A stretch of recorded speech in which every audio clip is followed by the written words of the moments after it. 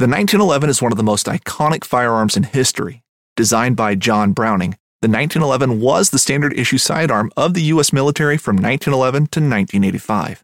While Colt produced the original, almost every major firearm company has produced its own version. It's wildly revered for its reliability, crisp trigger, and is still a favorite for all types of shooters. Whether you're looking to buy or build a 1911 and just about everything for guns, log on to MidwayUSA.com. At Midway USA, we know the AR-15 is one of the most popular rifles in modern American history. Known for its modularity and widespread use, it's often considered essential to any gun collection. The essential things you need to run an AR-15 are usually always in stock during shortages, things like magazines and 5.56 ammo. Whether you're looking to buy a new AR-15 or buy parts for your modern sporting rifle, log on and for just about everything for the outdoors, shop MidwayUSA.com. Welcome back to the Paddle and Fin Podcast Network. We're brought to you by Pelican, built tough for all situations. Go to pelican.com. Yak Gadget, for all your fine kayak fishing accessory needs. Go to yakgadget.com.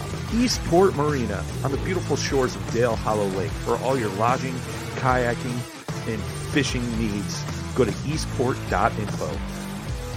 Now let's get this show started.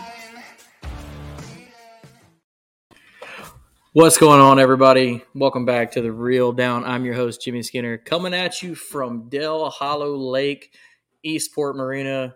Me and Brian made it down here a little earlier than everybody. We got these kick-ass cabins out here in the middle of nowhere, which is fantastic. Brian's in the back dancing a little jig. I wish y'all could see it. I don't know. You kind of probably don't want to see that, but yeah, we're down here. We're getting ready for our event. We've got a joint event with the Central Tennessee Kayak Anglers and the Cumberland Kayak Trail 2-day event down here. So if you haven't signed up, you're going to be in the area, or maybe you're not in the area, but it's a close drive and you got nothing else to do this coming up weekend. Come on down, catch some smallies, see if you can cash a check. But that's not what the show is about tonight. Tonight, this morning, whenever you're listening to this, what this show is we're covering the winners from the Hobie BOS on Santee Cooper. So without further ado, I would say in no respective order, but they actually lined up perfectly in the background. Your winner, Nate Conley. Second place, Russ Snyders. Third place, Cody Milton. What's going on, guys? How y'all doing? Doing good. Good. Doing well. Cody's doing so good that he just kept fishing and about forgot about the show, but we'll forgive him this time. The last hour really heated up. It was good. What part of the country are you in right now? I'm down in Shreveport fishing the Caddo Lake tournament for a KBF. Oh, okay. I bet it is fired up down there right now. It was like the water temperature was like 70, 72 degrees when I got off the water. They were pretty good. I'm hearing water's like 53 up here right now, so that's kind of depressing. What about you, Russ? You get back home okay? Yeah, got back home. Got in yesterday and just been unpacking and getting things, just getting settled in and getting. I guess got a few weeks until my next tournament at Eufaula, so I'm gonna try to just take care of some stuff here while I can. No, that's great, man. It's probably much needed. I know the season kind of just kicked off for some people, but those back-to-back grinders like Cody's doing have got to be just, there's stuff that at home that needs to be done that will not get done if you're not there doing it. So I understand. Yeah. What about you, Nate? Out of everybody, you had probably the crappiest distance-wise drive. Old Mr. Canada over here had it's a happy drive. You're going back in a great mood, but it probably still sucked. Yeah, I actually came home to a snowstorm and completely iced over roads. Wow. So that was fun. Yeah, it was a 16-hour drive, and ended up making it home last night at midnight. And been so busy with work, and I just got my car unpacked about an hour ago. So we're getting settled in. That's nuts. Well, like I said in the very beginning of this, this is covering the Hobie BOS on Santee Cooper. I want to get Russ, tell us a little bit about the lake, and then I want to get Nate's perspective of it coming from somebody outside of the country who covered a hell of a distance to come fish this lake in particular. But give us a little breakdown, Russ. Yeah, so Santee Cooper, it's basically cypress swamps is very similar to Caddo where Cody's at. It's my second time there. I went there for the KBF event a couple years ago, and it was a little earlier in the season. And this time for the Hobie tournament here, we hit it right after a full moon where there was a big spawn. And to be honest, the weekend before was that Bassmaster tournament, and they really got it just right. There was a couple of those anglers hit the century mark, and we after that tournament we got there, so it got beat up a little bit by the Elite Series anglers, but it's such a popular lake that it gets beat up just about every weekend with tournaments. But it's good pre-fishing throughout the week for a lot of guys, but we did have some dropping water and some serious wind and some pretty unseasonable cold weather too.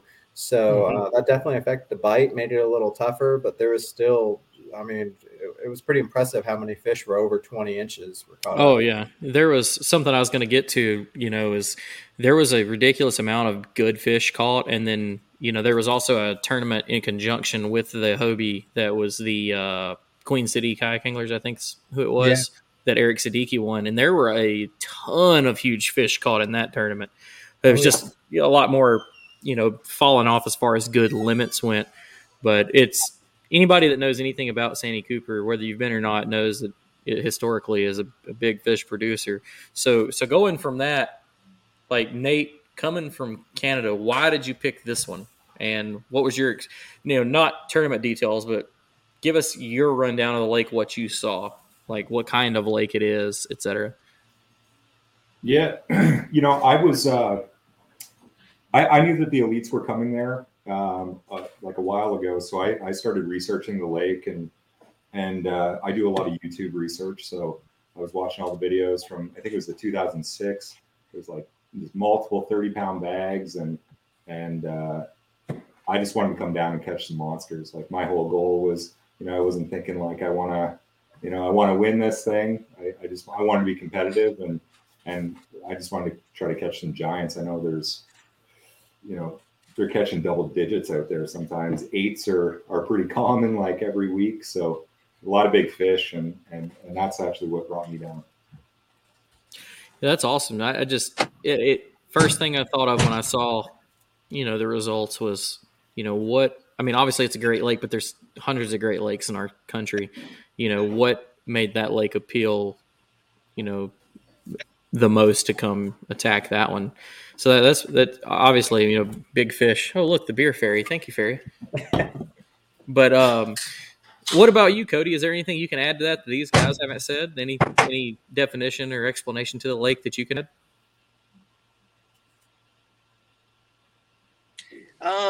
Man, the one thing that was kind of unique is I've been to Santee. This is probably my 4th trip there. Is they were definitely kind of on cypress trees this week, but that's not typically where, they're not always on cypress trees, on Santee, like Caddo and stuff, like they're always on cypress trees and stuff for the most part. But I found that to be like probably the most unique thing that I'd seen, from the past times of being there, was they were definitely, spawning on some of those trees. I know, all the fish weren't spawning on them, but definitely a pretty good portion of them were. Heck yeah. It sounds like every time I choose to skip out on these events, and it's nothing against, Hobie or anything, or, I prefer to run a motor. That's probably the only thing that keeps me out of them. But for the most part, it seems like a lot of these events are timed well, and as excited I am to hear about you guys doing so great, and like, damn, I wish I'd been there, because it's, spawning on trees and the cypress swamp. That's my kind of thing. But there's a great explanation. So let's go right off of that and talk about pre-fishing. Cody, we'll start with you. Did you get to have some time on the water, or did you come in late and just kind of get on them, or how'd that go?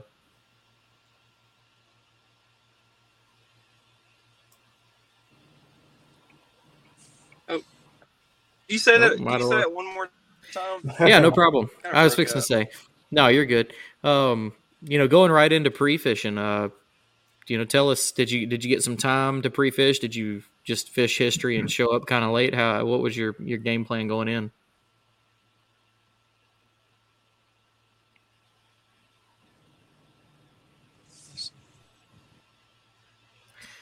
We might be losing Cody a little bit. Russ, go ahead and tell us about how your pre-fishing setup went, and I'm gonna work on Cody a little bit. Okay. Yeah.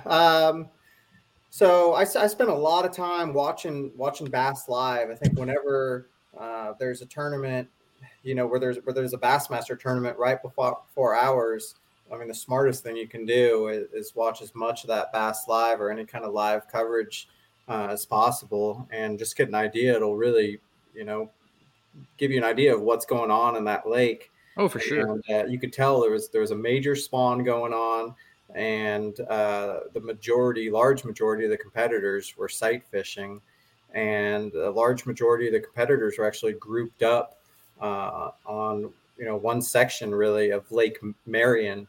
And Santee Cooper Lakes, is Lake Marion and Lake Moultrie. And both can come into play. But it seemed like the large majority were on Lake Marion and fishing a lot of those northern creeks that had clear water, and they were sight fishing them. So there was a big storm, and listening to the Bass Live, they were saying that guys were getting them upriver more during pre-fish, but they had a big storm that came through a couple days before and really blew out a lot of that northern area there, upriver, or I guess western. Yeah, I guess western area, which would be upriver more. So taking that, into account, when I got there, I figure I'd do a little bit of both. I was really hoping to fish some of that area that hadn't been beat up, and that muddy water that got washed out. Because I knew that anybody else, any other bass boat tournaments or any other, especially a lot of the other kayak competitors that were watching, I figured most people were going to spend a lot of time on those northern creeks with the clear water. And I really wanted to try to stay away from that, stay away from sight fishing. Because another thing is I looked at our forecasts and saw that the temperatures were going to drop drastically, and it was going to be, 30-mile-an-hour winds with like gusts to 40 on Saturday. So I'm like, all right. So from the start, when I got there Monday night, starting Tuesday, I really focused on areas that were going to be protected from that west wind, and areas that had dirty water, hoping I was going to get a bunch of fish that were the fresh fish that were moving up as that water was starting to stabilize. And Tuesday was a little tough, but then starting Wednesday, I figured out a good pattern. My buddy and roommate lives with me, Adam Reiser. He had a good day Tuesday, and because of him, he kind of pointed me in the right direction too. He said he was getting fish on reaction baits, fishing cypress trees in that dirtier water, and I'm like, that's exactly what I want to be doing as well. So Wednesday, I found some good fish. I probably had 50 bites or so. And I was just trying to keep it really quiet. I wasn't talking to a lot of people. Just Adam and Cody were the only people I really talked to. And shook off as many as I could, but it's hard to shake them off too. Cause they're really aggressive, and they'd run like crazy, and you try to, leave it in their mouth too long, they start getting wrapped around the cypress trees and stuff. So I hooked more than I really would have liked to, but yeah. And then Thursday I found another similar area, and I knew Adam's area was pretty similar. So I'm like, all right, this is definitely a pattern that's happening all over the lake there.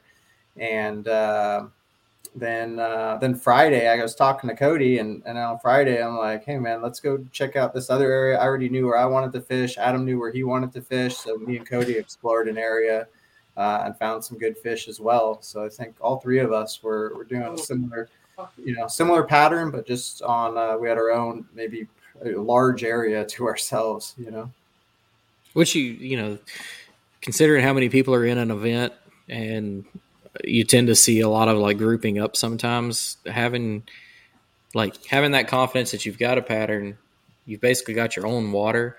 That just I always shared it with one. There's only one kayak angler that I shared water with the whole time.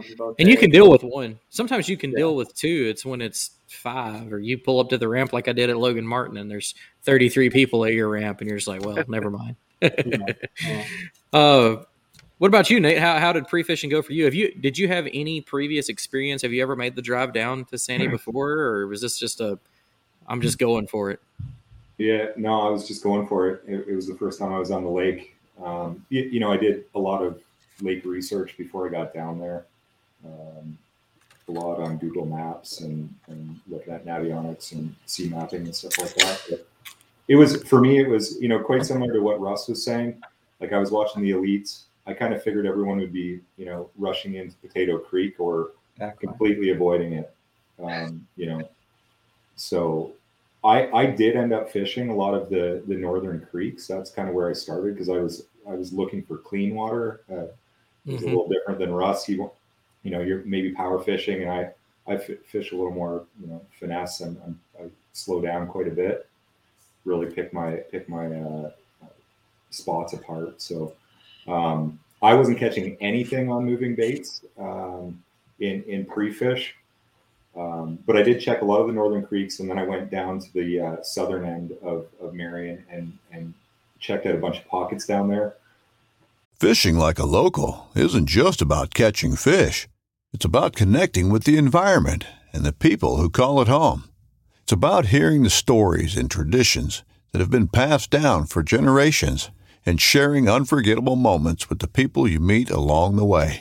Fishing like a local is having an experience that stays with you forever. And with Fishing Booker, you can experience it too, no matter where you are. Discover your next adventure on Fishing Booker. This upcoming concert season will be all about the boots, and Tecovas is your stop for the best in Western style. Tecovas has seasonal and limited edition offerings this spring and summer, including men's and women's boots, apparel, hats, bags, and more. All Tecovas boots are made by hand in a time-honored tradition with timeless styles that are always on trend. And Tecovas has first wear comfort with little to no break-in period. It's hard to find this level of comfort paired with this level of style. Stop by your local Tecovas store, have a complimentary drink or two, that's WCB style, and shop new styles. The smell of fresh leather and friendly staff are at your service. Many stores even have leather custom branding to make your boots truly personalized. And with regular live music and events, there's no in-store experience like it. If you can't make it into a store, just visit tecovas.com. That's TECOVAS.com. They offer free shipping on all boots, as well as free returns and exchanges, and ship right to your door. Go to tecovas.com and find your new favorite pair of boots today. I only got like 2 bites a day. But if I did get 2 bites, I kind of left the area and said, okay, there's fish here. I'm gonna stay. But I did get a couple giant bites on the south end, probably the biggest fish, and I didn't land it. I pitched to a cypress tree, just got hammered. He's pulling drag. He goes to jump, and I pin him down. Then he flies the other way, about to jump. I pin him down. Then he goes directly across from the boat, about 15 feet out, and goes to jump. And it's like reminded me of like a whale coming out of the water. You know, those humpback whales that can't really get to the water and they just kind of fall over to the side. Yeah, that's what it was like, and it was huge. I felt like it was like a ruler wide. It was insane. And he like spit the hook straight up in the air when he did that little jump, if you can call it that. But so I kind of kept that spot too if my northern creeks didn't work out. And I pre-fished from Tuesday to Friday.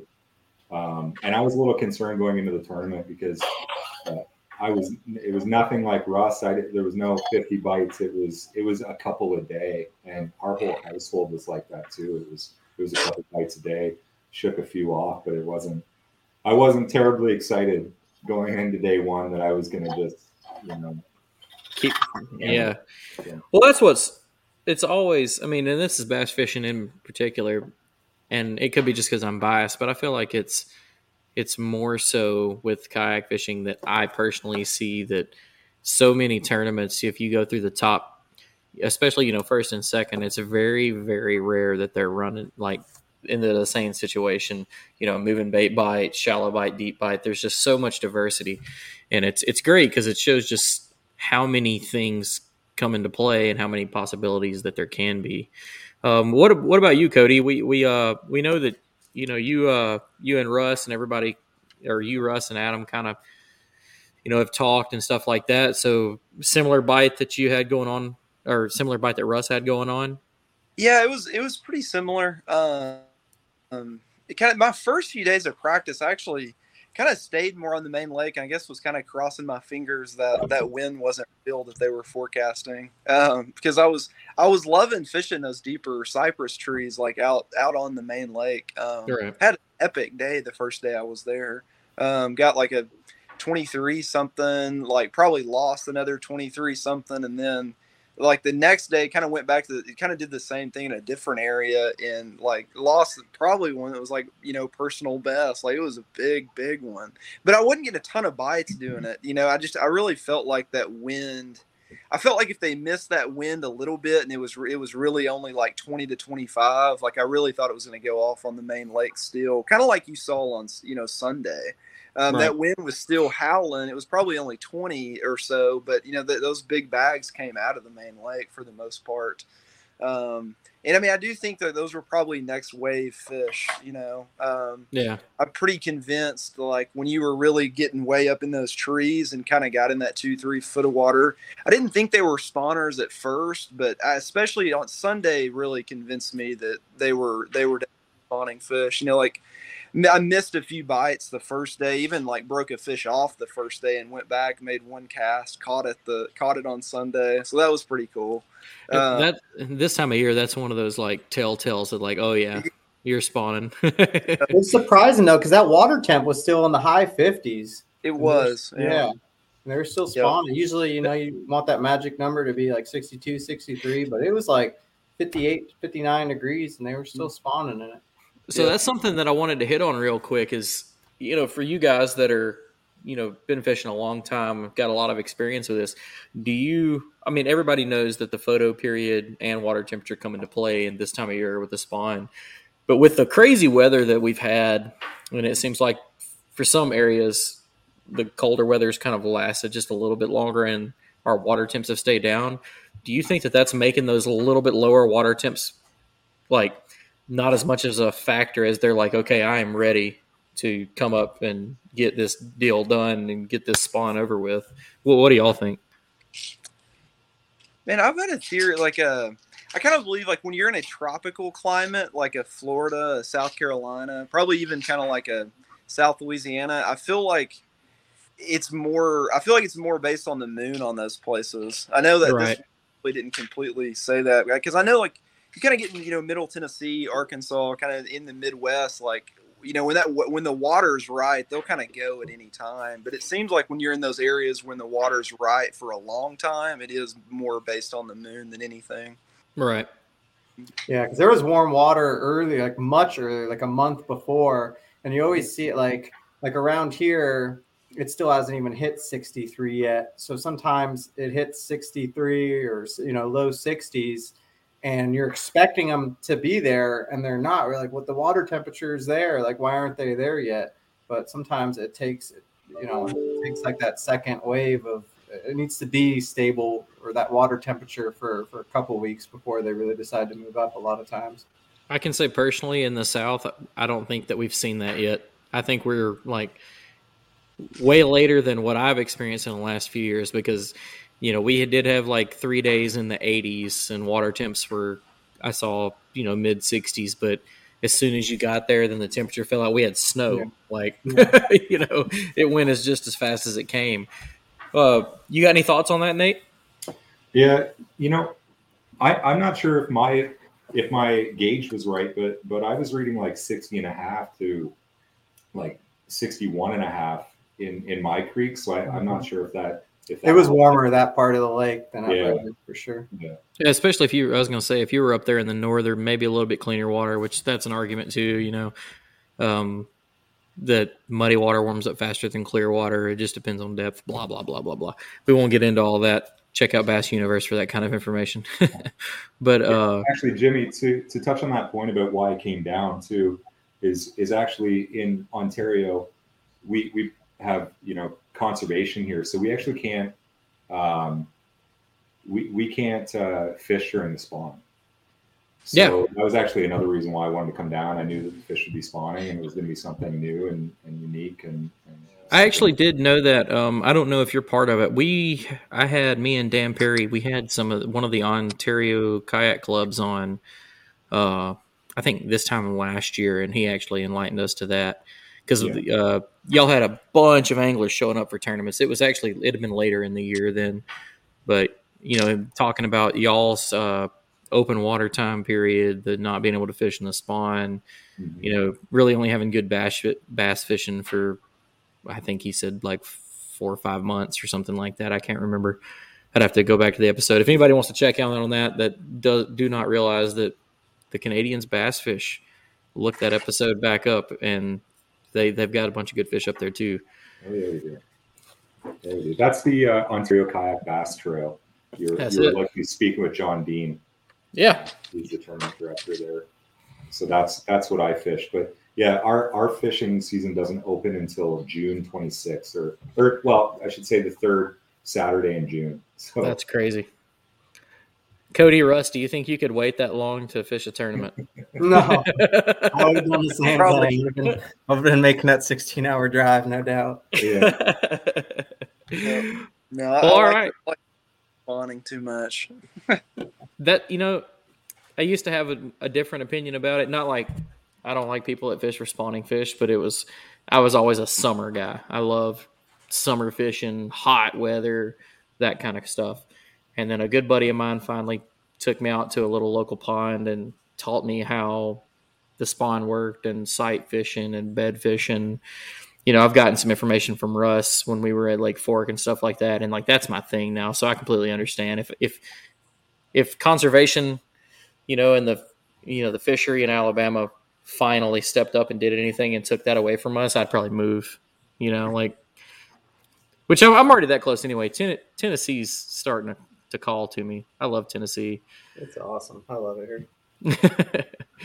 Well, let's get into the tournament, guys.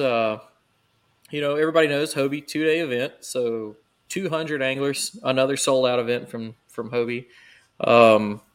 Not to go in the future too much, but some limits caught. But the first day it got kind of stingy with limits, but there were some good fish caught. So Cody, go into how your day one went.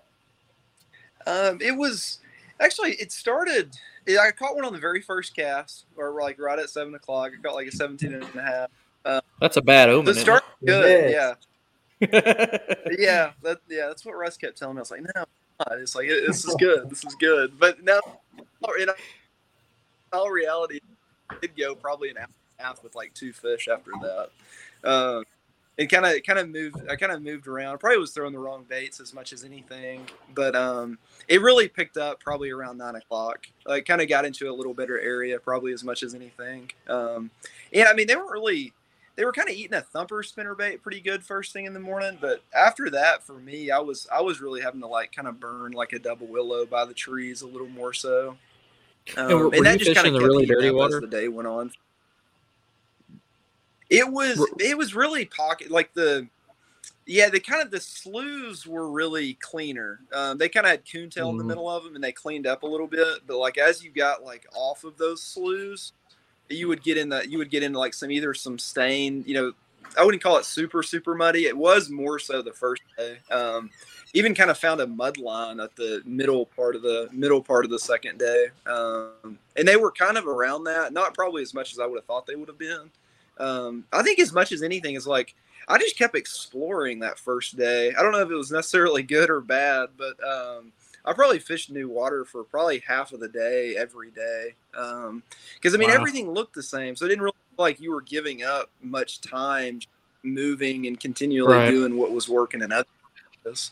And then kind of stumbled across something pretty good with like probably an hour left. I got like a 20.5 and like an 18.75 or something. So it looked a little prettier than it really was the first day. I caught a lot of fish. they weren't. I really caught all my big ones in like the last hour and a half, so it kind of worked out well for me. Yeah, and just going back to day one, you caught 20 and 3/4, a 20 and a half, and a 20 and a quarter. 3 great big fish, and you ended up at the end of the day with 97 and a quarter, which third place going into day 2, which is a great way to start a tournament, especially thinking back to the fact that it's been beat on by the pros and all the boat folks, and especially to think about too, for a lot of people, they say you don't leave fish to find fish, and like you talking about exploring a lot of new water. And then another fact to that is something that you mentioned is with all the areas being similar, I 100% agree with you, because you can kind of judge what you've found. And then, if you've done your studying or know that everything's very similar, you can just, I don't think of that as leaving fish. You're just hitting multiple areas of similarity for the same results. That's awesome.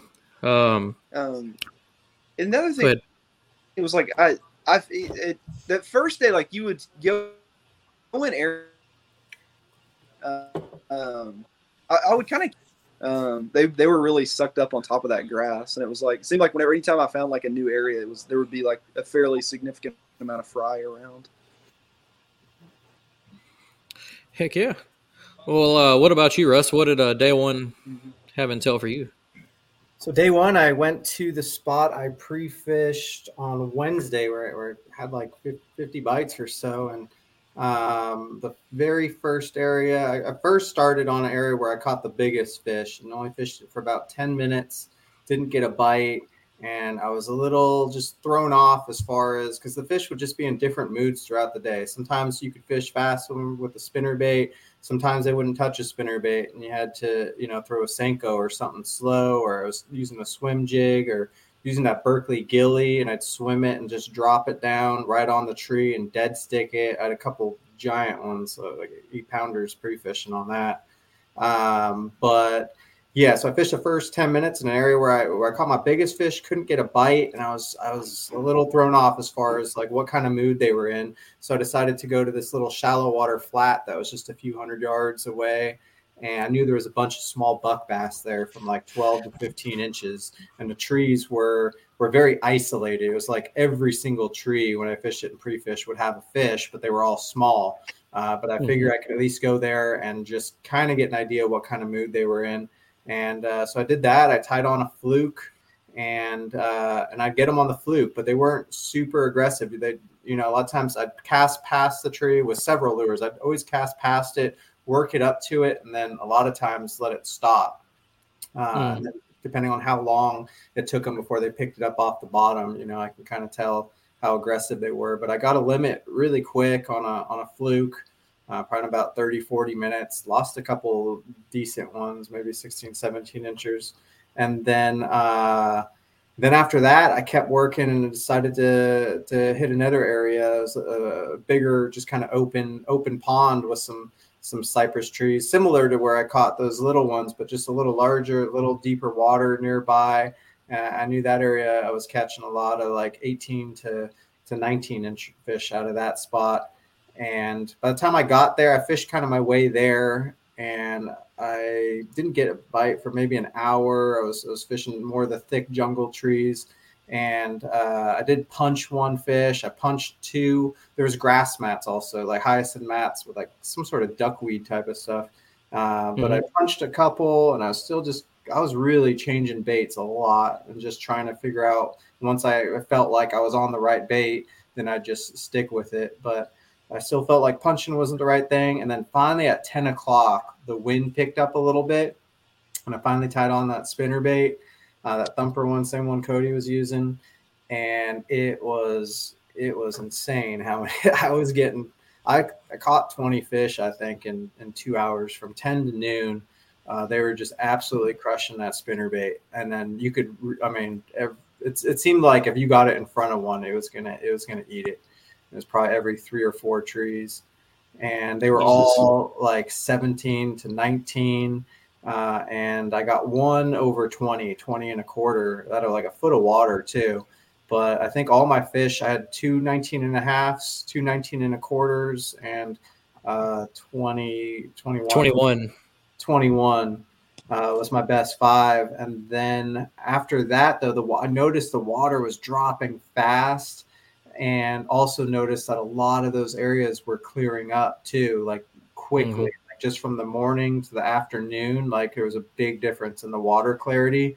The next few hours, I couldn't figure anything else out really, and I felt like I'd caught all my fish in those high percentage areas, and I felt like the rest of the spots I couldn't get bit anymore. It was getting too clear, and I was really worried for that next day. So I ended up fishing. I can wait to go into that, I guess, but I ended up fishing somewhere else that next day.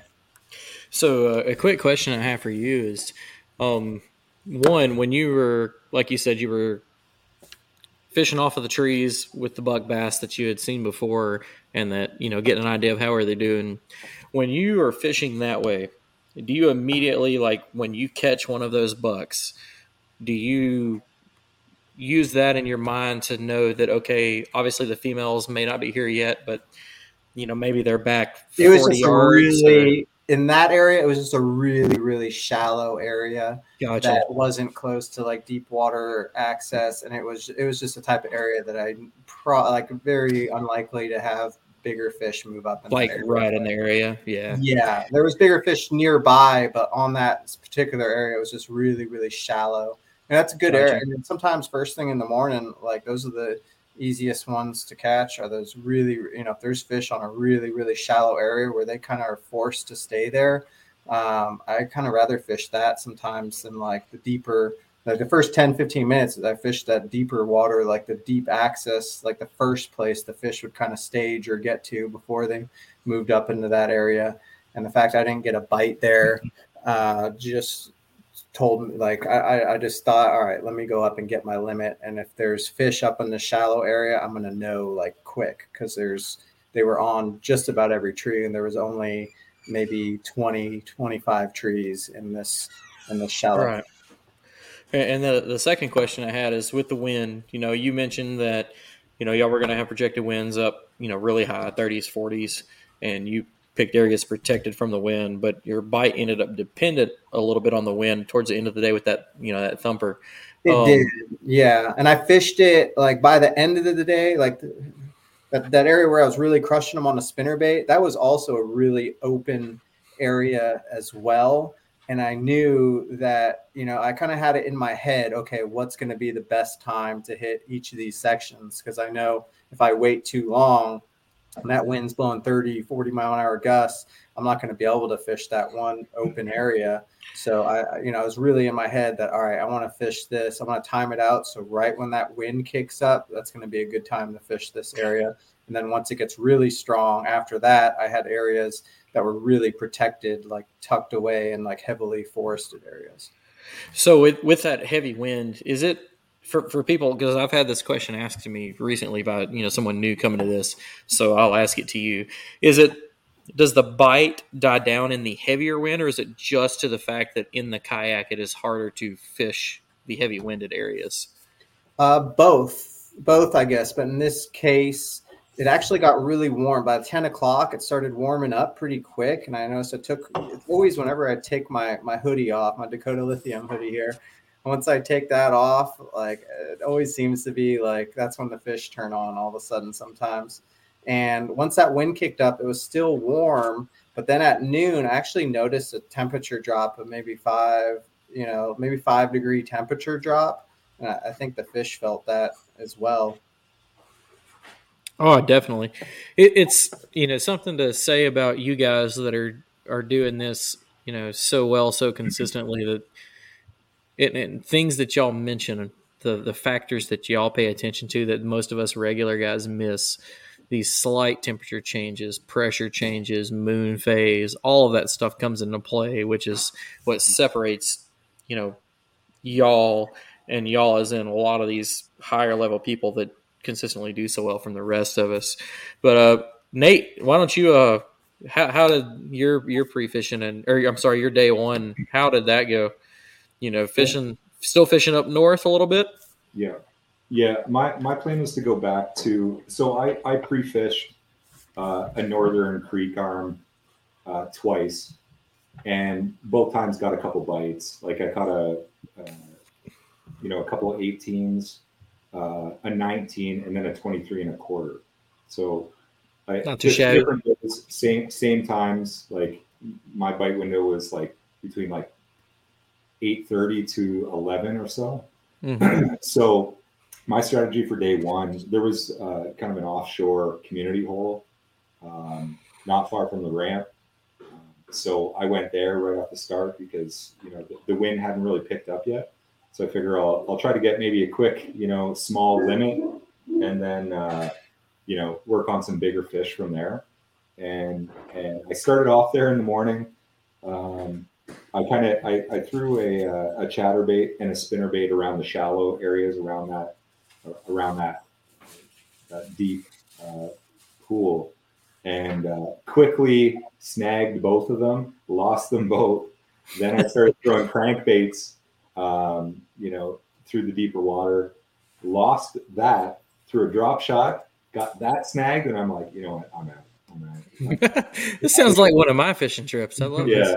Yeah, I don't know what was going on, but I'm like, this isn't how I'm going to start my day. So I packed it up and I went into my creek arm, and I basically started working right away for that 23 1/4 that I caught in pre-fish, and I think I got it on my like second or third fish, or actually a similar one. I think it was maybe 23. I'm not. Yeah, 23. Was it 23? Yeah. So I knew there was a couple big fish back there, and I was catching everything on a wacky rig Senko.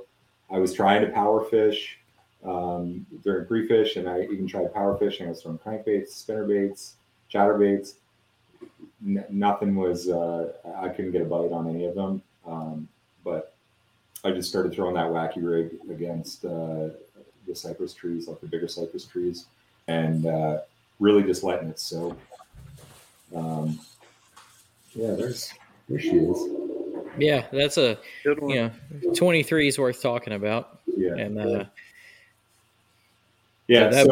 so great fish. That Senko pretty much soaked there. Like I tried popping it, I tried dragging it, tried a bunch of different stuff, but really it was just really getting it to the right spot, and they'd either get it on the first fall, or they'd pick it up after 5 seconds of just kind of dead sticking it there. So, what color Senko were you throwing? Did color matter at all to you? I was just about to ask. It did matter, and the size mattered too, because I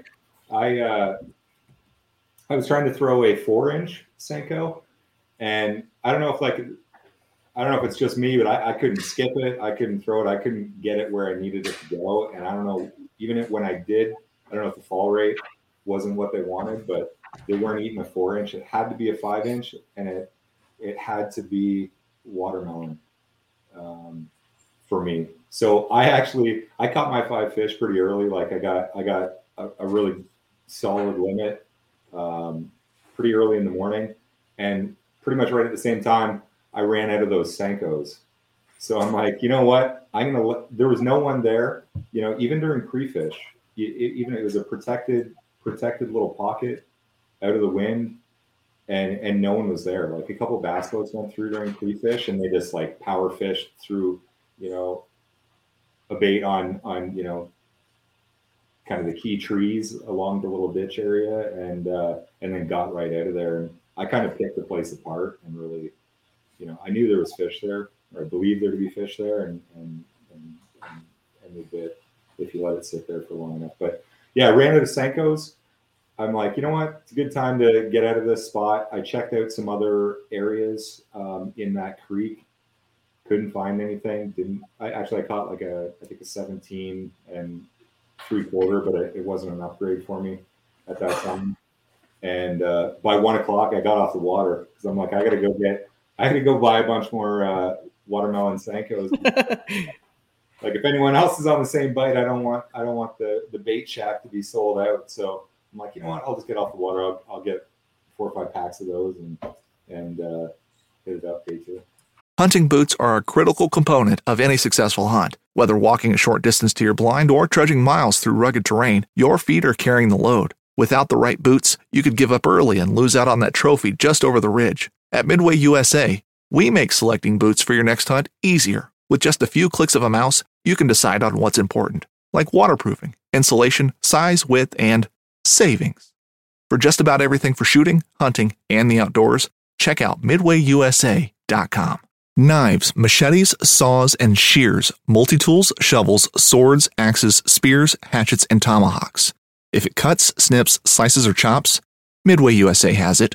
Find great gift ideas in our huge selection of pocket knives and other everyday carry folding knives. Make a statement or create a family legacy with one of our top-of-the-line hunting knives.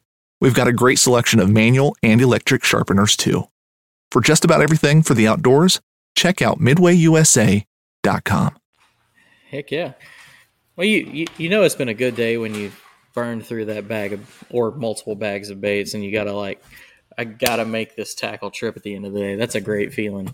Well, when they're biting, when you're losing them all, it's kind of shitty. But so just to go over a recap of how day one went for you guys, let me scroll up here to the top.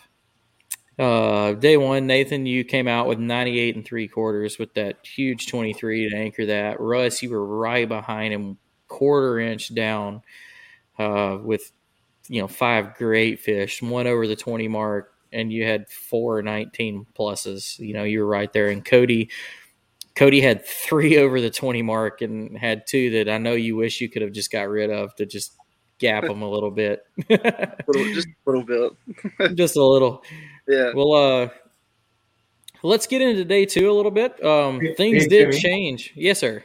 Jimmy, before we start, can I ask Russ a question? Yeah, go for it. Yeah, I'm just wondering, what was it about your spot that had the fish stacked up so much? Because I wasn't on a quantity. I can answer this. He sold his soul to Satan. That's why. It wasn't a spot. It was a pattern that was consistent all over that north end of the lake, or the west end of the lake, upriver. Me, Adam, and Cody were all. It was all the same type of deal.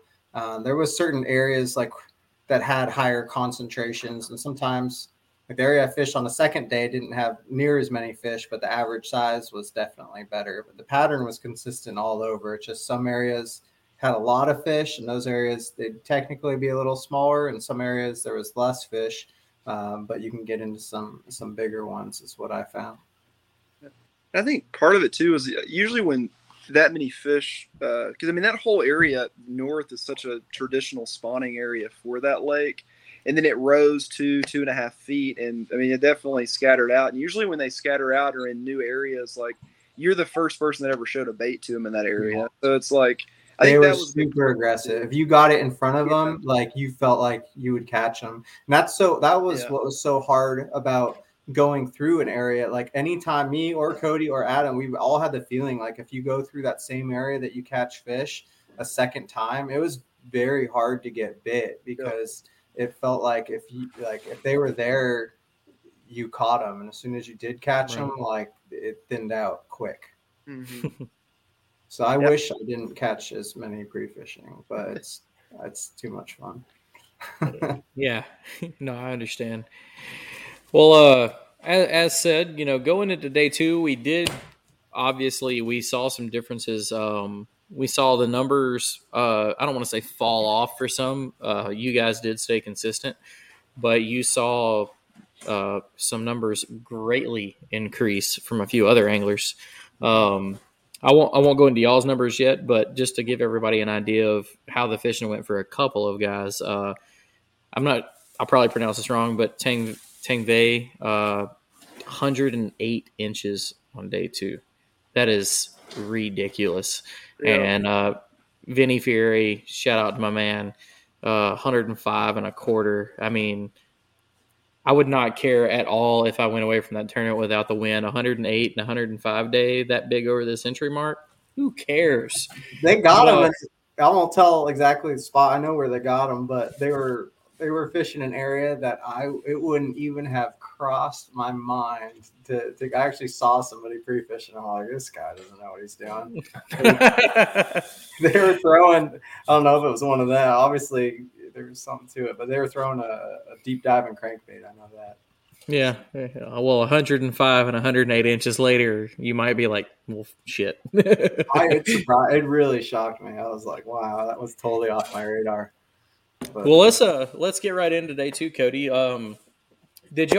Were y'all, as Russ mentioned, he was starting to see the falling and the clearing of the water. Is that more the same that y'all were experiencing on day 2, which may, for some of y'all, have caused or made that bite just a little bit lesser than day 1? Yeah, I mean, absolutely. I think it definitely pushed some fish to other areas, though. Mm-hmm. For one, like I was able to find shallower water easier, which I'm sure fish even left there, but still, just being able to fish that shallower water made it feel like you caught them when you fished it, Right. And I'm convinced too that even when that water did fall out, those fish that were spawning, they did stay up there. Because I'm pretty confident of that. So I mean, if you had fish that were on some of those spawning trees, they were definitely still there even after that water fell out. Didn't catch one fish in my main area the second day. I think I caught like one 12-incher. It was crazy, and I really only caught one or two early at all. It was dead slick, kind of in the woods where I was at, and then I pretty much threw a Cinco most of the day that second day. And that's kind of one of the things that really made me believe they were spawning was if I had got a bite on a tree, didn't even have to have caught it, but if I had got a bite there, I caught one there that second day. And they seemed like they were a little better ones too. Like I wasn't getting as many bites, but like the average was better. More quality. Minus catching those 20s and stuff. I felt like. Heck yeah. So just before we move on, I think I lost you for a second. Uh-oh. But yeah, no, it was pretty, and then still kind of much like the first day, pretty well got saved by the last like hour and a half or 2 hours. I actually had some I kind of had some kayak issues, so I was drifting around there for the last little while. But yeah, I think it was like 1 to 2 o'clock. I caught 3 of the 5 fish I used, and kind of pulled into a different area. It was a place I hadn't been, the whole week really. So it was, yeah, it kind of just goes to show like, I mean, covering that water was definitely pretty beneficial.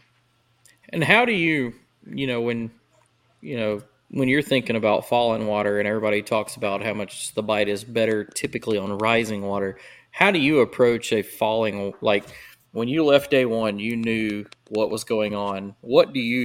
Did you do anything different, or did you just strictly focus on areas that you had got bit? Oh, we lost him. What about you, Russ? Same question.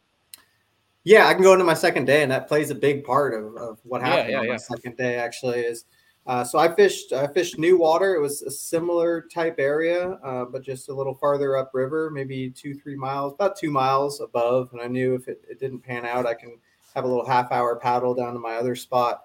But I got up there, and when I entered into the backwater area, it was still pretty stained, and I've seen some activity on the graph, on the fish finder, and my first fish was on the gilly. I knew the spinnerbait wasn't happening. It was too cold.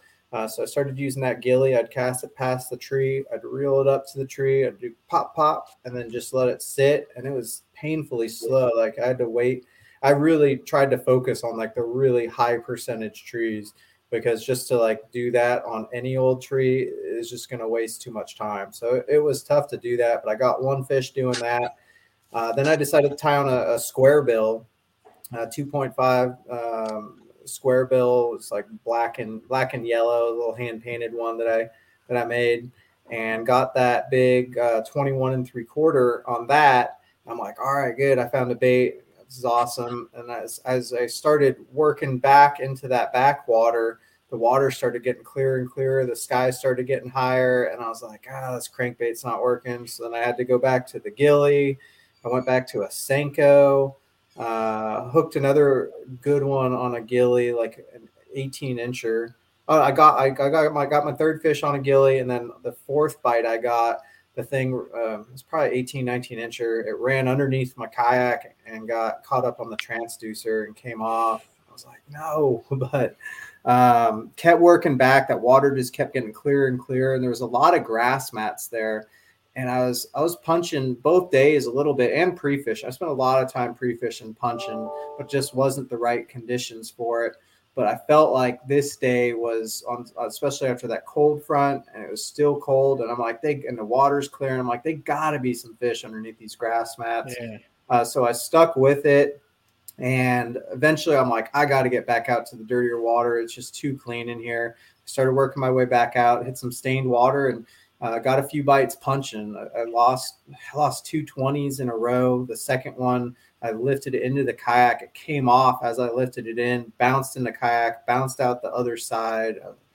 So I had some missed opportunities, but I tried not to get discouraged. Finally caught a couple more punching.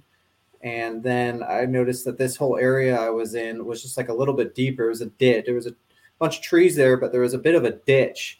Because as I continued to go, it got, I was in like 3-4 feet of water, and then all of a sudden it came back up to like a foot of water, and I stopped catching fish. And I'm like, all right, they're in this ditch. So right about then, the wind started kicking up pretty good. It'd been blowing actually for about an hour or two, but it was still a little cool. But finally, that temperature got right at about like 1:30. I tied on that spinnerbait and got I got a 21 1/4 on the spinnerbait.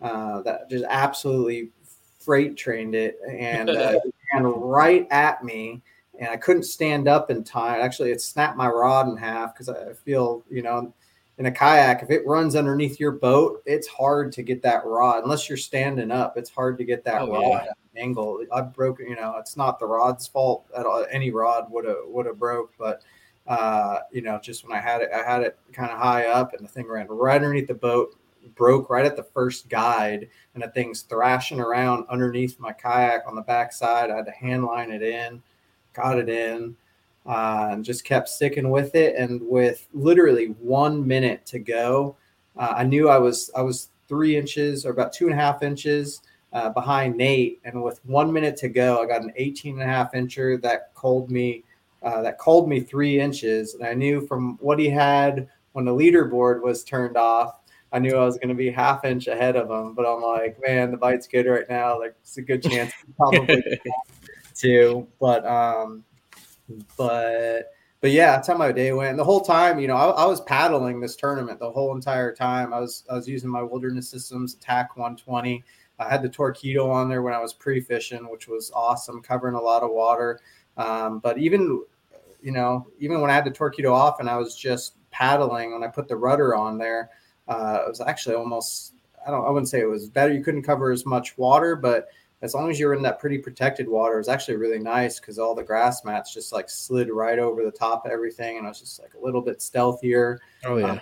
I've been using that kayak for 5 years, and that thing is bulletproof. I've run into all sorts of cypress trees, bang it into everything, and it has never, ever left me stranded or created a problem for me in one tournament ever. So I know I'm sponsored by them now, but I've been using that kayak long before I was sponsored by them, and I freaking love that thing. You've been with them since I've known you, and Adam was in a bona fide when I met him. And between you two guys, you can attest to how tough a kayak is, because I have watched Adam skin the bottom off of a bona fide and hook one, like basically just melt it back together for him to keep using. So, but you two guys can. So if you hear Russ or Adam say a boat can take a whipping, believe them on that. The bona fides are good. That bona fide is very similar to the Wilderness Systems. That's just the style of fishing I do. That's the type of kayak that I really like using. Heck yeah. Well, Nate, let's hear about your day 2 that sealed the deal for you.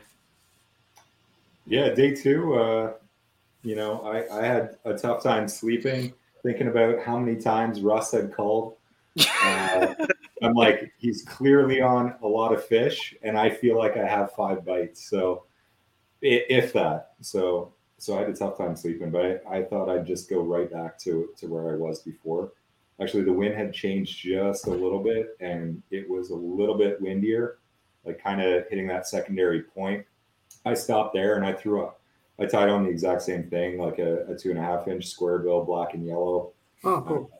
I fished that on the secondary point on like exact same thing, high percentage trees right on the corners. There was kind of a little ditch going into my back pool with, larger cypress trees, and I threw that crankbait for a while, and I got a couple bites, but I couldn't hook into anything. Got that Senko back in my hand, and it didn't leave my hand for the rest of the day. I started throwing at those exact same trees, just kind of like picking them apart with the 360, just kind of moving all around them. And I started getting bites again around the same time, and kind of limited out around the same time on day 2. The bite, it got really slow, and I probably should have left that area like hours before, but for some reason I still had faith that I was gonna maybe catch some more, but I upgraded, I think, a couple times, like a couple inch upgrade, but didn't get anything for hours. And I started looking at the leaderboard, and that's a dangerous thing to do, man. Yeah. And I realized like Russ was nowhere when I checked, and I limited out. That's when I first checked the leaderboard, and I didn't see Russ anywhere. I'm like, whoo, thank goodness. I got nothing to worry about here. And then when I checked it close to the end of the day, all of a sudden he's 3 inches behind me, and I'm like, no, I don't. Surprise. I don't trust him not to catch any more fish.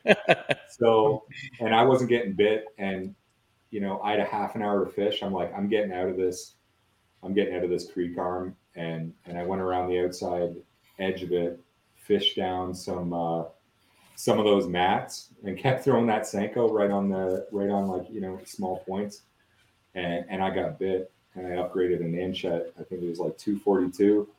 That's awesome. And I'm not sure if the leaderboard caught it or not. I'm not sure what time it turned off. It turned off at like 2. I'm pretty sure, right? Yeah. Yeah. I think it was before that, because I was trying to keep up with it, and I remember I think it was like 1:30 or so, but I clicked on it and I couldn't keep up, and I was like, damn it. Yeah. So I thought I was 4 inches ahead, and I'm like, okay, that could be okay. He'd have to maybe call a couple more fish with not a lot of time left, and kind of put the odds in my favor, I thought, but I still wasn't very confident getting off the water. And then during the awards ceremony there, I started reading out the.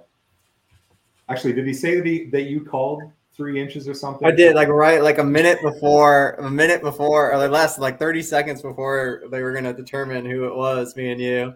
Yeah. I'm like, so did you call any? Because I made a call. Right. That put me half inch ahead of you, and he's like, yeah, I called too, 1 inch. I'm like, oh man, you got it. Yeah. See, the thing is, I didn't know at what point it picked up my 1 inch, or like if it was on the leaderboard or if it didn't. I wasn't really looking at that point. And then when you said you upgraded 3 inches, I'm like, oh, I think I just lost. It was a good battle. I definitely man. Don't mind losing to a good guy like you, Nate. And it was it's fun when it comes down to the wire like that. I enjoy it. It was amazing. So we'll hit it real quick. So the day 2, Nate ended up with 3rd with 95 3/4. Russ was not too far behind him with 5th place, 95.5 after day 2, and Cody was 8th with 91 1/4. So he was still in the mix. And then going into the totals, just for anybody that maybe hadn't heard about. So Nate ended up with 94.5, as y'all have heard from them talking. Russ was right on his tail with 194, so in half an inch, and they battled it out all the way to the end. And Cody came in with 188.5. So they put a little bit of a gap on you, but I will say this, that when I was watching the leaderboard through the day as I could, I felt like when I saw that Cody got 3rd, I was like, well, damn, where'd that come from? Not that you didn't have a good day. It's just like I knew where you were after day 1, but you saw like the 108 and the 105, and you're like, oh, well, that's going to put some of these guys down, towards 10th. And then just like, boom, there you were. So, but, I appreciate y'all coming on so much. It was a great event. Y'all given great information on, changing conditions and how y'all attacked such a great lake with great fish. But let's hit some conclusions real quick. Cody, how do you feel about how everything was and where you ended up? I was thrilled with it. I mean, kind of even after the first couple days of practice, like I had, it was a good couple days, but that wind just kind of threw a wrench in it. And when Russ and I went and practiced on Friday, like I don't think I caught a fish over probably 19 and a quarter, and I don't know. Russ might have caught one around that. No, I was like 18 probably for me. We were getting a lot, but no big lot ones. of fish, but didn't really catch big ones. And like I predicted that the record was going to get broken in this tournament all week long, and because they were slamming out there, and I felt like was still going to stick it out, and get it. So I kind of felt like we were both guessing that there on the first day. I was like, there's going to be 5 limits over 100 inches. We were both kind of but yeah. That wind definitely protected those numbers a little bit. I think more than just the 1 day record would have fallen had it have been sub 20 miles out there. Yeah. Oh yeah. Mm-hmm. What about you, Russ? Any conclusions on this? How it went? Anything you would have changed, or happy with how you ended it up? I mean, we know you wanted to win. I'm definitely happy with how it went. I missed a few opportunities losing some big fish the second day, but that's just how it was. The first day I got really fortunate. I didn't lose like a single fish, I don't think. Maybe a couple little ones that didn't matter, but nothing even.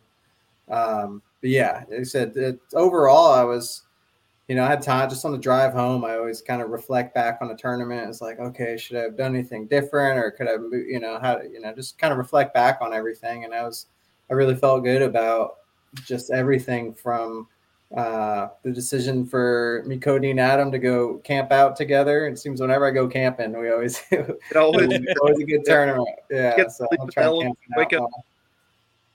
Yeah, so that was cool, and we just really kept to ourselves, just the 3 of us, and didn't really talk to too many outside people. Tried to kind of stay away from people at the ramp as best I could, and just kind of keep to ourselves and try to dial it in, not listen to a lot of dog talk. And yeah, I felt like my game plan worked out. The weather forecast stayed consistent with what they said it was going to be early in the week. And that's always nice. The worst yeah, as you see a forecast for the weekend, you get there Tuesday and you start your pre-fishing based on that forecast. And next thing you know, like it's completely different. It's nothing like they said it was going to be, but the forecast was very accurate all from when we got there earlier in the week. The one thing is we didn't get quite as much rain. Like it seems like that big storm that came through, it's like Wednesday or Thursday, something like that, just kind of missed us to the north and south. We had a little bit of rain, but we really missed like the brunt of it. And looking back, it would actually been nicer if we got a little bit more rain. I think the fish would have been maybe a little bit better, but then, you ask for too much and then everything's blown out. So, but yeah, I was happy with the area. I'm happy that that pattern, even though it was, I did caught a lot of fish on Saturday. Sunday was tough. I really had to grind, and those areas where I actually caught those fish in the last couple hours was I moved back out of the pocket out towards the main lake more in an area where I never got bit free fishing. So they're completely moved. But yeah, I'm happy I made that adjustment. I'm happy that I, with so much on the line that last couple hours, had the guts to kind of fish some new water and just say, okay, this is where they should be going, even though I didn't get bit here. And sure enough, that's where they were. So I was really happy with how it went. No, you can't ask for better, man. I mean, you can, but as a humble a person as you guys are, I think you're right. But what about you, Nate? Any conclusions? A comment that I saw that stuck out to me was somebody commented and said that you made Canadian history. Run down first Hobie event, first time fishing that in the U.S., and you smoked it. So would you have changed anything? I highly doubt it. Yeah.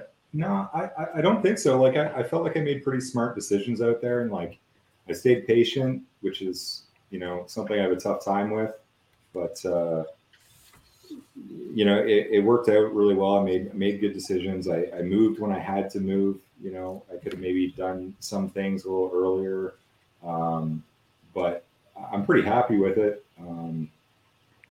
When you need mealtime inspiration, it's worth shopping Kroger, where you'll find over 30,000 mouth-watering choices that excite your inner foodie. And no matter what tasty choice you make, you'll enjoy our everyday low prices, plus extra ways to save, like digital coupons worth over $600 each week. You can also save up to $1 off per gallon at the pump with fuel points. More savings and more inspiring flavors make shopping Kroger worth it every time. Kroger, fresh for everyone. Fuel restrictions apply. It would have been a little more exciting if I would have got to power fish like I planned. I'm loading up on chatterbaits and spinnerbaits and all these moving baits, and I'm like, oh, this is going to be so much fun. And Cinco. This wasn't the bite for me, so it was just throwing Senkos and kind of finesse fishing like I do up here in Ontario. So no, I'm pretty happy. I mean, $10,500 happy. Yeah. Tournament of Champions qualified happy. Yeah. I think it was a good trip, man. The drive still sucked, but I mean, look at what you won. You paid for like 3 tanks of gas, so good job. Well, all right, guys, it's been a great show. I thank you guys so much for coming on. Fantastic to get to talk to everybody again. Nate, great to have you on. Never having you on before. Russ and Cody, so glad you could join me again. This is the part of the show where I like to give you guys a chance to shout out everybody that makes fishing easier for you. So, Cody, take it away. Who makes it easier for you? And Fish USA definitely, helped me for several years now, as far as having a bunch of different kayak companies. Hobie, they've got pretty much all of them. Tackle, got some of my favorite lines like Gamma, Dakota Lithium. I think I've been with them for almost, a little over 2 years. And Newport Vessels is kind of a new one for me this year, which pairs perfectly with those 260 amp hour 12 volt Dakota Lithiums. I run the 24 volt a lot too, but I actually didn't charge it after Friday, and we ran a long ways, and I just probably ran it like 8 miles on Caddo today. So I've probably got like over 16 miles out of that 24 volt with the or NK 180, but it's on the charger now. So we're ready for another battle. Yeah, they're built so strong, man. I think I've had this is my 4th different motor I've had in over 6 years, and I've never made it through 1 year on the same motor. And I did last year, so that's impressive for me. I don't know how much longer it's got in, but it's definitely still kicking. Catch Products definitely make some really cool videos and have some really good boards, that we all pretty much all use now. And Dobbins rods, that was a kind of one I kind of switched to last year. Man, awesome rods. They really are good. Some of the best like composite and CB glass rods I've ever used. Really like them. But all of those companies have helped me, tremendously the last little while. But thanks for having us on, Jimmy. I enjoyed it. Yeah, man, I'm so glad you made it. You were a little late, but it's okay. I forgive you. All right, what about you, Russ? Yeah, I'd like to start off, thinking Wilderness Systems kayaks. Like I say, I absolutely love my Attack 120. It's perfect for that style of fishing. I also have a Recon that I've had for a little while, and I'm just waiting, supply chain issues and stuff like that. And I really want to, when I set it up, I really want to just do it right the first time and get everything I need. But I'm looking forward to setting up the live scope and do some of that style of fishing too, for when I fish offshore or any of that deeper water. I've got some tournaments where that's going to come into play. Torpedo, I have the Torpedo 1103 rigged on that, and it was just awesome for covering so much water. I could run 7 miles an hour in my Attack on that thing, and screaming. That foot steering and zipping in and out of all those cypress trees. And Cody's seen me do it. I can make such tight turns and I can maneuver really well with that 1103 on the back of the Attack. Also, thank Dakota Lithium. We were camping out there, and I've said it many times, but I have the 200 amp hours in my truck, and it's a system that allows me to charge my Torpedo batteries, my Fish Finder batteries, which are also also Dakota Lithium. I have a couple of power boxes that I've been running my Tacticams and my GoPros this year, so I got some great video footage from this tournament. Yeah, I'd like to thank iRod. My new signature series rod came out. I'm just really grateful that they gave me that opportunity to create and design that rod. It's called the Snyder Sniper. It's a 7'5". That's a very, very versatile rod. It's like in between a medium and a medium heavy, in between like a moderate and a moderate fast rod. And I think it's the best rod for fishing a chatterbait, especially if you're making long casts. Maybe not for skipping under docks and stuff like that, but if you're making long casts with a chatterbait, like on flats with grass, you can't. I'm telling you, you can't beat it. It's a great rod. Another great rod was the Square Bill Special and the Lone Star Special, which are both 6'9" rods, which worked really well for just working through those cypress trees and those tight quarters. I was throwing that Square Bill on the Square Bill Special and the Lone Star Special. I was using with the swim jig and pitching around some baits as well. Also, like thank Catch Outdoors. I'm going to be shooting a video here with Dusty and Cody and Lance coming up in a few weeks. I'm really excited about that. And obviously, they're the go-to board for all the tournaments right now. I think that's it. Well, guys, I appreciate it. And, I'm going to let y'all get to it. I know y'all got a lot going on. Cody's getting ready for another tournament. Russ is trying to get settled back in. We lost Nate before he had to get his, thank whoever helps him make it easier. But I appreciate you guys again. And I'm sure we'll have y'all again. And, congrats and good luck for the rest of the year. And we'll see you next time. All right. Thanks for having us on, Jimmy. Appreciate it. Yeah, man. I enjoyed it. Y'all be safe. Have a good one. You too. All right, guys. Well, I thank y'all so much, and I think I'm about to get some shut-eye, get ready for some pre-fishing down here at Del Hollow, and we will holler at you next week. Peace. Thanks for tuning in to another killer episode here on Paddle and Fin. Be sure to drop a 5-star rating, a thumbs up, or smash that subscribe button on any platform you're listening in on. Be sure to check us out on Waypoint TV, waypointtv.com. Make sure you sign up for the Fantasy Kayak Fishing League at paddleandfin.com/fantasy. You could support this show through Patreon, patreon.com/paddleandfin. Don't forget to check out the website, paddleandfin.com. Catch us on YouTube. If you got a question, comment, or want to see a future guest on the show, be sure to email us at paddleandfin@gmail.com. Shout out to our show supporters, Yak Gadget. You can check out all the fine kayak accessories at yakgadget.com. Pelican Professional. For all your cases, coolers, and lighting needs, go to pelican.com. Rocktown Adventures. Your Midwest premier paddle sports destination. Go to rocktownadventures.com. Eastport Marina, the beautiful destination on Dale Hollow Lake. If you're looking for lodging, kayaks, kayak accessories, or anything fishing related on the beautiful Dale Hollow Lake, go to eastport.info. And Jigmasters Jigs. When in doubt, get the jig out. Go to jigmasters.com and fill your tackle boxes today. You want to succeed, you want to fish, you want to be one of the greatest. Tune in to West Marine's Life on the Water, presented by Costa Custom Boats, every Saturday night from 7 to 9 p.m. Eastern on Waypoint TV. I'm Will Cooper, and you're listening to HuntStand's Make Your Mark podcast on the Waypoint Podcast Network.